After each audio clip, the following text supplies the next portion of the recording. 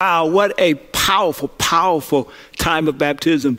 If you would like to take your next step of discipleship in terms of baptism, our next occasion for baptizing is April the 18th. So there's a link right here on the screen. Feel free to sign up. You can go ahead and sign up right now. Also, I want to encourage you, if you're watching on Facebook, please go ahead and share this gathering. I want to make sure that this message gets out far and wide. And if you're not watching on Facebook, then by all means, share the link to our website. I want to take just a few moments and just make a really quick announcement before we jump into the message. Last weekend, some of you may or may not know that the U.S. Supreme Court ruled that the churches, synagogues, and mosques here in California are allowed to reopen physically up to 25% of their building capacity, but are not allowed to do any singing or chanting or that form of worship. So some people have been asking us, okay, NBCC, what are you going to do? So I met with our leadership team and elders, and we are anxious to see tons of faces filling up our facilities, but not now. We've decided that we want to stay the course for a couple of reasons. Number one, we don't think in terms of reopening. We think of regathering in person, but not reopening. Here's why. Over the last year, most of that time we've been sheltered in place. Over 400 people have made a commitment to Jesus Christ. Tons of people are serving in small groups and online in our digital ministries, and we are attracting thousands of views from across the country and across the world. We are both witnessing and working for Jesus Christ. We're not closed, we're open. So as badly as I would love to be teaching to a room full of people, as well as looking into this camera, we're only going to take that step when we think that it is the most safe. So really, there's 2 points that you want to keep in mind. We want to make sure that we're able to do it with a full worship experience, the NBCC way, singing and kids ministry, etc. And lastly, that determination will not be shaped around what's legally permissible. We're going to look very closely at what is safe and healthy and allows us to have an experience for our entire worship community. Now, I say entire worship community because I just want to make sure that some of you may not be aware, but Black and Latino Americans are contracting COVID-19 4 times the rate of our white counterparts and dying at 3 times the rate. So when we do reconvene as a community, it is just a simple expression of the love of Jesus Christ to make sure that we do it in a way that everybody is healthy and safe, our entire community. And I want to make sure that as many of our staff people who would like to would have an option to be vaccinated, in that they were going to be engaging with the public. That's what it looks like from our perspective to lead with love. We'll keep you informed. Check out this video, and I'll be back on the other side with the message.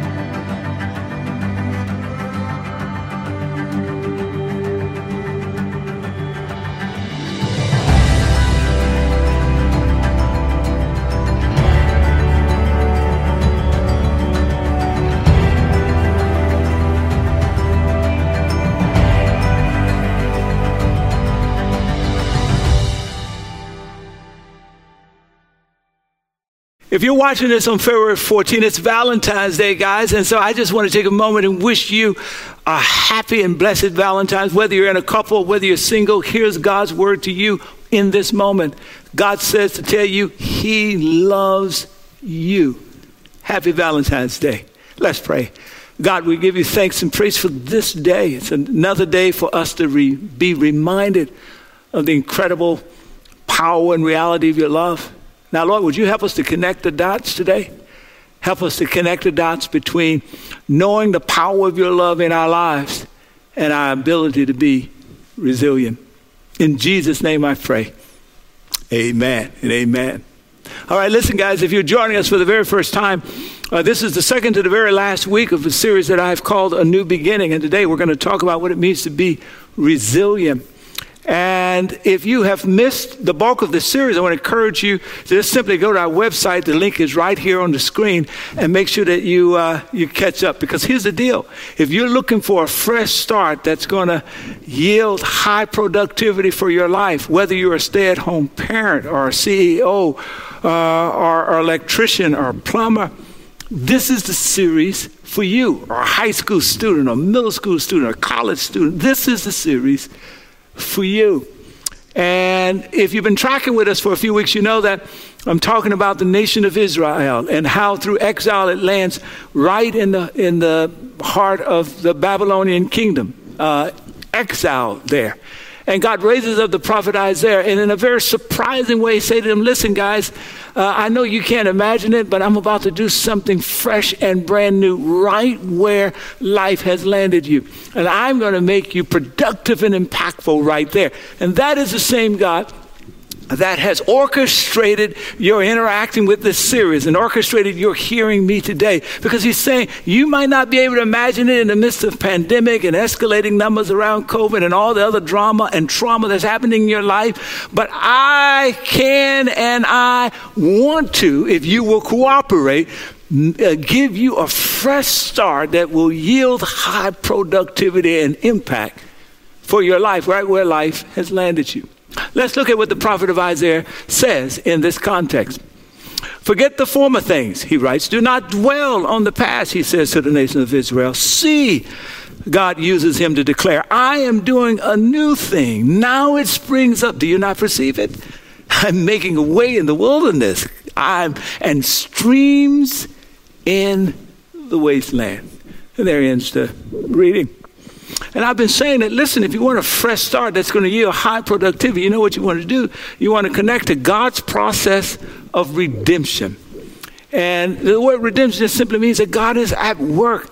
Even if you can't perceive it, he's at work right now making life better. And you want to connect to this process. That's how to get a fresh start that leads towards high productivity and impact, regardless of who you are. And over the last several weeks, I've said, look, there are some steps, or you might want to use the term stages, that you have to work through in partnership with God to allow him to have his way as he includes you in his work of redemption. And this week, I want to just talk about step 5, which is you got to be committed to being resilient. Listen to what the text says. I will, God declares. Notice, he's doing the work. I will create rivers in dry wasteland. Listen, is there a part of your life that feels like a wasteland? It feels like it's not productive. It feels like there's no more dreaming that's happening, nothing innovative that's happening. Come on. He says, I'll make rivers in a dry wasteland. Listen, when God takes a desert and raises up not just a river, but rivers throughout the desert, you know what happens? The infertile ground becomes resilient and becomes fertile. And now the new fertility that's in that well-watered desert begins to produce fruitfulness. God says, I want to do that. God says, I can do that with your life if you'll just partner with me. Come on now, inside of a real living relationship with me. So let's look at the definition for resilience. Here it is. This is a dictionary definition. Check it out. The ability to become strong, healthy, or successful again. Everybody shout again. Type that in the chat. Again, after something bad happens. Here's what I know, guys. Listen, if you want to be successful in a career, if you want to be successful in a relationship, if you want to be successful in the work of parenting, you've got to be resilient. Listen, you might say, well, what does resilience look like? Well, it looks like the Warriors. Earlier this week, the Golden State Warriors, they went to San Antonio in the gym there at San Antonio.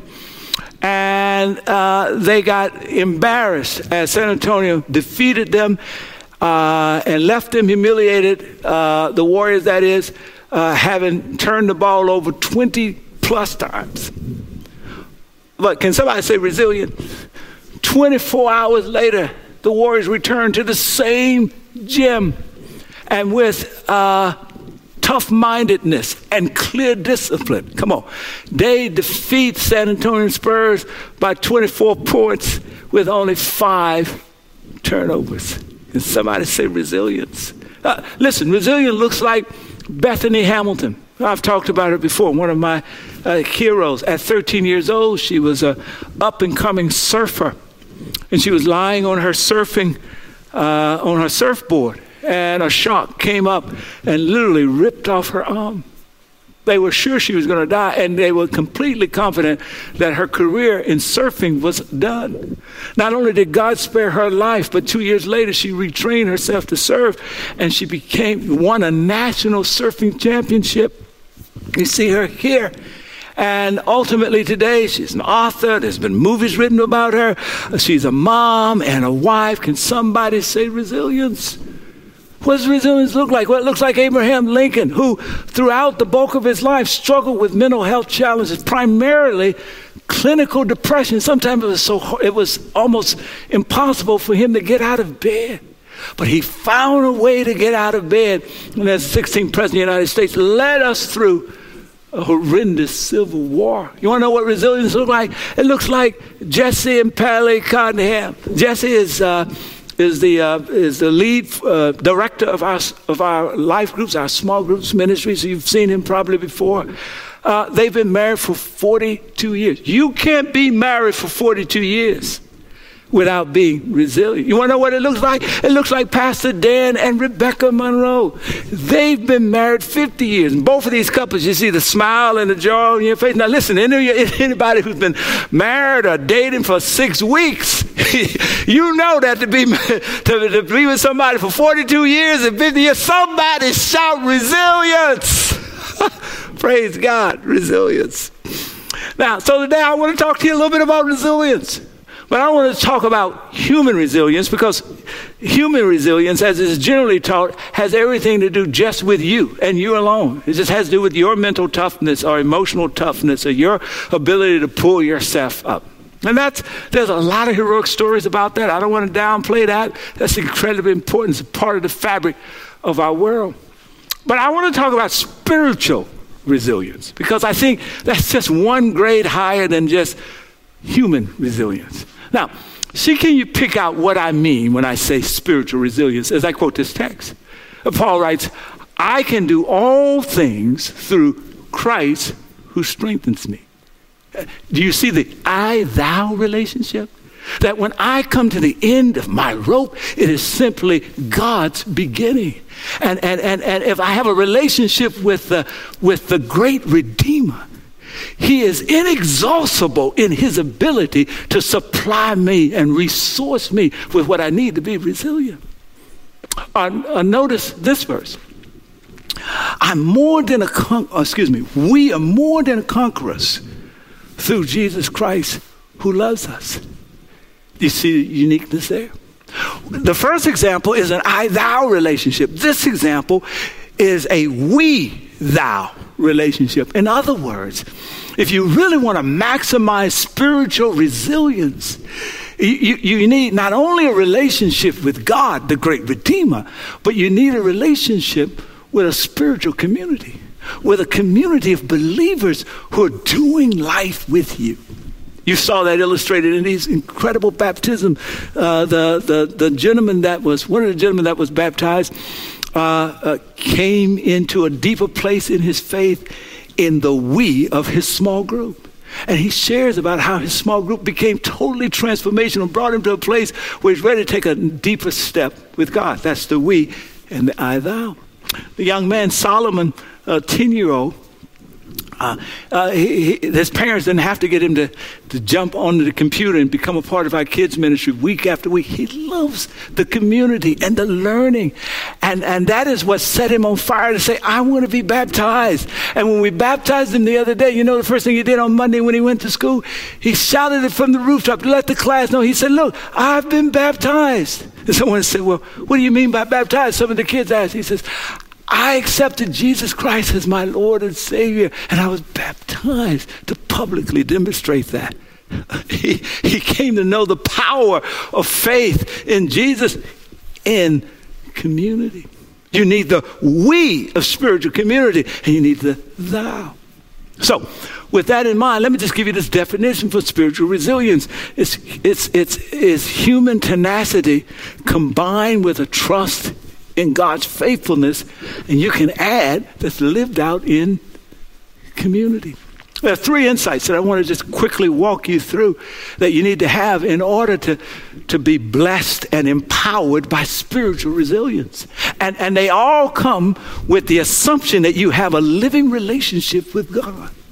The first insight is this, that spiritual resilience involves faith in the God who specializes in redeeming the improbable and the impossible. You see it here in this text, right? In the text it says, God says, I'm going to make a pathway through the wilderness. That's improbable in that context, to make a pathway through the thickness of the wilderness. And I'm going to create rivers right in the heart of the desert land. Back in that agrarian culture, rivers flowing out of nowhere, that's nearly impossible. And what God is saying to the nation of Israel, and what God is saying to you, if your dreams have died up, come on, what God is saying to you, if your relationships have died up, what God is saying to you is that I am the redeeming God who specializes in redeeming the improbable and the impossible. Come on now. Don't give up on me. Give me a chance. Lean in. You know, my granduncle who raised me as his own son, early in his life, his first wife died. He was convinced he would never probably meet another person who he could love or who would love him that way. My grand aunt, way tons and tons of miles away in the same state of Louisiana, broke free of a domestic violent marriage. Can someone say resilience? Went back, got her GED, but was convinced that she'd never meet anyone who would cherish her and love her in a way that she should be cherished and loved. And she was cool with that. She was ready to be, she bought her own house. And she was cool with that. But the God who redeems the improbable and the impossible, who causes rivers to rise up right in the midst of wastelands in our lives, it is that God who brought them together in marriage, and they both found in each other what they never anticipated ever existed. And through their coming together in marriage, they created a home and adopted a little scarred 2-year-old boy. That was me. And because of God's improbable work in their lives, I'm here to teach and preach to you today. I'm here to celebrate a God who specializes in doing the impossible and the improbable. The second insight here, as it relates to resilience, I got to know that God can do the impossible and the improbable. That means I always have hope, right? And I live that out in community. But the second insight is this. It involves confidence in a God who is with me, but also ahead of me. Anybody who's ever done any counseling with me, you hear this line, because this is the anchor of being confident in God, that he can see you through anything, that he's with you to strengthen and empower you. And one of the ways he's with you is through community, right? And the other way is through the power of his Spirit. But he's also ahead of you. Whatever tragedy and trial you're going to go through, he's already made provisions. Notice how this is illustrated. We're studying Isaiah 43, right? Back up to the beginning of Isaiah 43. And here's what you're going to read. God declares, do not be afraid. I have redeemed you. I'm going to make your broken history work for you. Come on now. I have redeemed you. I've already seen where you're going to go off the road in the future, but I've already figured out how I can make that work for your good. I have redeemed you. I have summoned you by name. You are mine. Type that in the chat. You are mine.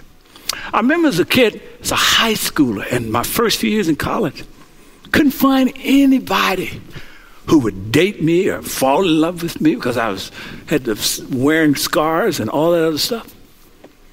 And yet, God spoke a word in my life that enabled me to be resilient and to keep moving forward despite that context. You know what word he spoke to me? What he revealed to me? This. Hurmon, you are mine. And I know how lonely Valentine's days can be if you're all by yourself. But once I realized this, what I really heard God saying to me every Valentine's Day, don't worry about it, man. I got you, God says, I got you. You are my Valentine. I just want some elderly person is sitting in a room watching this all by yourself. I want you to hear God says, I see you. You're my Valentines.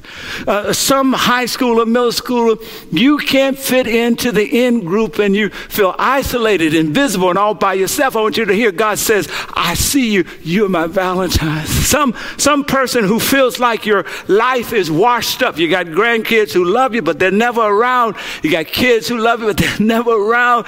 God says, I see you. You're my Valentine. Somebody who's had their heart shattered because of the loss of a loved one or because of the challenge of physical disability, and you feel undervalued and invisible. God says, I see you, and I want you to hear, you are mine. Oh, that backs us up into the third insight. You see, if I have a relationship with a God who's improbable, who redeems the improbable and the impossible, and a relationship with a God who's both with me but also ahead of me. Look at how this text finishes. It says, when you go through the rivers, and when you they will not sweep over you, and when you walk through fire. Notice, resilient is really about understanding I'm passing through the season. Come on now. You will not be burned. And then notice here, for I am the Lord your God, the Holy One of Israel, your Savior. Look at this implied relationship. It's not just automatic. I'm inviting you to be in relationship with me in order to activate this kind of resilience. Wow. Praise God. The third insight is this. It involves a trust in a God who loves us with an everlasting love. His love is everlasting. And listen, one of the, in Jeremiah 31:3, it says, God says to the nation of Israel, the same people, he says, look, I have loved you with an everlasting love. With loving kindness have I drawn you. That same God shows up in the person of Jesus, sacrifices his life for us. And someone says that the best example of resilience is resurrection from the dead itself. He's a God that rises from the dead, right? And here's how 1 John describes this. He says, this is how we know what love is. Jesus Christ laid down his life for us. My God, if you know that he has loved you with an everlasting love, that's the power of resilience. I can get up again. Here's what Paul says. And I am convinced that nothing, come on now, not my yesterday's sins, not the fact that I've shattered this relationship over here, not the fact that I've got kicked out of this classroom over here, not the fact that I've landed in prison, not the fact that my addiction has a stronghold on me. No. Paul says, I'm convinced that nothing can ever separate us from God's love. Neither death nor life, neither angels nor demons, neither our fears for the day. And he goes on to say, no power in the sky, above or on earth, indeed nothing, somebody shout nothing, in all of God's creation will ever be able to separate us from the love of God that is revealed in Christ Jesus. Here's the relationship. Our Lord. Somebody shout, our Lord. Our Lord. You got a relationship. God is at work in your life. He's continually committed to making things better. And his love is dependable. Allows you and me to be resilient. That's why I want to call your attention to our 40 days of prayer and fasting. We're going to start on February 24th. For some of you, you don't have that relationship with Jesus yet. And I want to suggest that you ought to make a commitment, even today, to have that relationship and join in this period of prayer and fasting. It's the way we reconsecrate ourselves to go to the next level with God. Some of you, certainly you trust in Jesus, but it's time for you to move to another level. That you can know the kind of God operating your life in the way that I'm talking about, and know it inside of community. Let me just say a quick word about both the fasting and the community. Here's a word about fasting. 40 days. Whenever God got ready to do something new, it usually happened over 40 days. When Jesus got ready to inaugurate his public ministry, it was after 40 days of prayer and fasting. And so I'm challenging you. Next week, we'll talk more about it. Identify a passion that occupies a place in your life, whether it's social media, food, or coffee, or whatever. Give it up for 40 days. Use that for prayer and studying God's word. And if you sign up, I'll send you an email every week, every day for 40 days that has a prayer and a scripture. It'll take you less than 5 minutes. But you're leaning in and saying, God, I want to know you better. I want your power to be released in my life. If you're a high schooler, middle schooler, this goes for you. It's nothing like how my high school or middle school whose heart is set on fire by faith. I want to challenge you to check that out. The last thing I want to talk about. So this is all about this is all about spiritual resilience. Know a God who redeems the improbable and the impossible. Know a God who's with you and ahead of you. Know a God who loves with an everlasting love, and that love cannot be shattered by anything. And that will fuel your ability to be resilient. Let me say a word about relational resilience as I begin to wrap this up. Relational resilience. Listen, whether you're talking about your relationship with your siblings or your adult kids or your parents or people that you're dating or married to or your colleagues at work, if you're going to have a substantive, rich, lasting relationship, your relationship has to be resilient. It's got to be able to bounce back from heartbreak and disappointment. And it's got to be able to not only bounce back, but survive and grow. I want to challenge you in terms of your homework. Go to 1 Corinthians chapter 13, verses 1 through 7. And on your own time, in the course of the next 24 hours, I want you to sit down and look at those attributes of what I want to call resilient love and see how you measure up against those attributes and where you need to lean in. And I want to challenge you to make sure you're back here next week to hear Pastor Tilden, because he's going to talk about this notion of the power of forgiveness. In order for you to have a resilient relationship, come on now, you got to be forgiven. You got to be engaged in forgiveness. And he's going to talk about that, so make sure you're back. Today, though, I want to just end this time of teaching really where I kind of left last week. And it's really around this word empathy.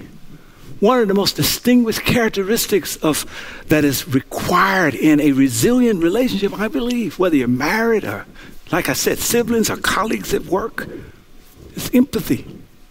Here's the definition: the ability to understand and share the feelings of others. Understand and share the feelings of others. I told you that empathy is at the heart of the gospel. Even when the prophet Isaiah was prophesying about the coming of Jesus and his carrying his cross and being crucified on the cross, here's what he says: surely he took up our pain and bore our suffering. The Gospel of John declares that same Jesus enters into our story when he says, and the Word became flesh and dwelled among us. Empathy has everything to do with taking up the other person's pain and learning how to help bear the other's suffering in the experience. Now, I bring this up because last week I talked to you about one of the ways to live out empathy is through our dialogue across our differences. And I gave you this formula. Remember this formula I gave you last week? I said sometimes you may hear something and it may offend you from someone that's different than you. I said, don't accuse them. Don't attack them. Just don't assume the worst about them. Just simply say, look, here's how I'm hearing that statement I'll just put in here, as an African-American male. Am I hearing you correctly? And sometimes the answer will be, oh, absolutely no, I didn't mean that. And then you can explain why you heard it that way. And sometimes the answer will be, yes, that's exactly what I mean. And then if that's the case, then simply go to the next slide. Go to the next slide. Please help me to understand that perspective. Now bounce back, if you will, just for a moment. Bounce back. Now I'm returning to this, because last week I told a story about an Asian American beloved member of our community who said to me, hey, PH, listen, when I see you, I don't see color. I see you. And I told you that I used this formula was helpful for me to be able to communicate to him. Can I say what I hear when I hear you say that statement? What I hear as an African-American male, when you say that I don't see color, I just see you. What I really hear you say is, I don't actually see you. Because it's important to me that you see my color. Because it is a unique part of who I am. Now, when I was teaching this, and then, of course, I asked him, of course, it was like it opened up a whole new world for him, right? Now, my family and I were watching me teach this at home, because we do worship together like you guys. And my mother-in-law, who's 72 years old, said, wait a minute, I don't know why you had that reaction. I think what he said was wonderful. It's awesome. My daughter, who's 16 years old, said, oh, no, I totally agree with Dad. No, if you don't see my color, you don't fully see me. My wife, who's, see that? You thought I was going to, no, I ain't telling her age. Come on now, this is Valentine's Day. I know what's up. I got to go home. See, y'all thought you were going to get me in trouble. My wife, who's somewhere between 16 and 72, come on now, says, I see it from both sides. And then I said to both of them, the point wasn't whether you agreed with me or not. I said, the point was simply to teach you how to communicate, how to dialogue across differences. To recognize that your experience is not a universal experience. And if someone says something that is offensive to you, don't assume the worst. Enter a dialogue with them by saying, what I hear you say as a Latino male, or what I hear you say as a white person, or what I hear you say as someone who's been poor all my life, or what I hear you say as a second generation immigrant. And you can just run this through all of the different ways. Listen, we're married cross-culturally. And so this works, as I hear you, what I'm hearing you saying, as someone who's come through a previously abusive relationship. And it opens up the opportunity for the other person to hear your story and share your burden, empathetic. And of course, the other person should never say by some means, oh, your experience doesn't have value. Don't discredit other people's story. Okay, let me talk about carrying one another's burden in a different way. I understand this is I think called it Chinese Asian American New Year. And on our staff, we were talking about this diversity issues. And we have a very diverse class staff. And an Asian American told us and shared how all across America, Asian Americans are being picked out and abused and beaten up on, knocked down on the streets. And recently, the target has been elderly Asian Americans. That a few days ago in Oakland, a 91-year-old, they caught on film, someone jumped on him and beat him up and left him on the street. And as one of our African-American staff members heard this horrendous story, he started to weep. And as he wept, it was a reminder. He was weeping because he was being touched by this Asian American story. He was entering into the feelings. That's why it should be. Let me just first say a couple of things and I'm wrapping this up. Number one, there's something evil happening in our world. And in our country, when people are being picked out, you're picking out Asian Americans because of their ethnicity and then taking the least vulnerable among them and beating them up. That is the height of evil. And we all should be touched and should weep with those who weep. Help them to bear up amidst it. So I want to just suggest a couple of things that you can do if you've been touched by this story. The first thing is extend love. If you know some Asian Americans in your circles, reach out to them. Say, look, I heard about this, that this is happening to you guys all over the country. I'm just calling to tell you I'm extending love to you, that I'm praying for you, that I'm with you, that I've been touched by this story. I'm sorry this is happening to you. Tell me how I can be supportive. Secondly, stand up. Somebody shout, stand up. What I mean by simply saying stand up is if you happen to be in a circle where you hear people talking about Asian Americans in a horrible kind of disparaging way, stand up. You know, the scripture says, this is how we know what love is. Jesus laid down his life for us, so we ought to lay down our lives for others. You know, most of this message I've been talking about what it means to be a recipient of the love of God that pours into our life through Jesus. But part of what it means to be a Jesus follower is not to be just a recipient, but to be an instrument. And Jesus teaches us that loving the way he loves means that sometimes we've got to take some risk. Right? Sometimes we got to take some risks. Might lose a job, might lose a friend, might be kicked out of a group. But if you hear people talking disparagingly, be a Jesus follower and stand up. Whatever the group might be that's being disparaged. You know what? That's an act of love. And it is an act of courage. All right, I'm finished. I want to just end by celebrating a group of people who every day live their lives as acts of courage and acts of love. And that's the first responders. On this Valentine's Day, I want to send some love to our first responders. First, I want to highlight my wife, Rhonda. She's a physician, and here she is in her PPE, along with another physician, and she's the medical director at our hospital, and she helps to lead the COVID effort. And in addition to being just remarkable, in this context, she represents all of the doctors who are putting their lives on the line every day. And then I want to point this person out. Her name is Stephanie Belton. This is her with her husband, who's an elder here. Stephanie is a nurse at the Highland Hospital in Oakland. She works in the emergency department. For the last 8-9 months, she's been caring for people who have COVID. Last week, she came down with COVID herself. It took about 4 or 5 days of recovery, and then she back to a 12-hour shift, even though she's suffering with the fatigue from the COVID. She is a reminder. Together, her and Rhonda are reminders of all the first responders, whether they're doctors or nurses or EMT workers or ambulance drivers or firemen and firewomen, all the first responders who risk their lives as instruments of courage and love every day. I just want to make sure that those of you who are listening to me in that context, I want you to hear me say that God sees you and we see you and we celebrate you today.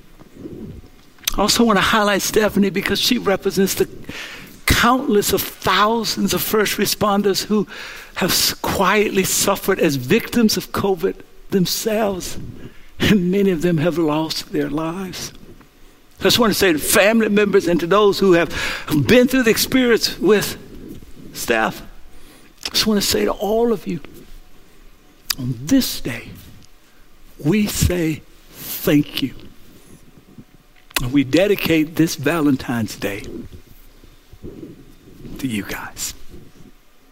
Lord, bless our first responders.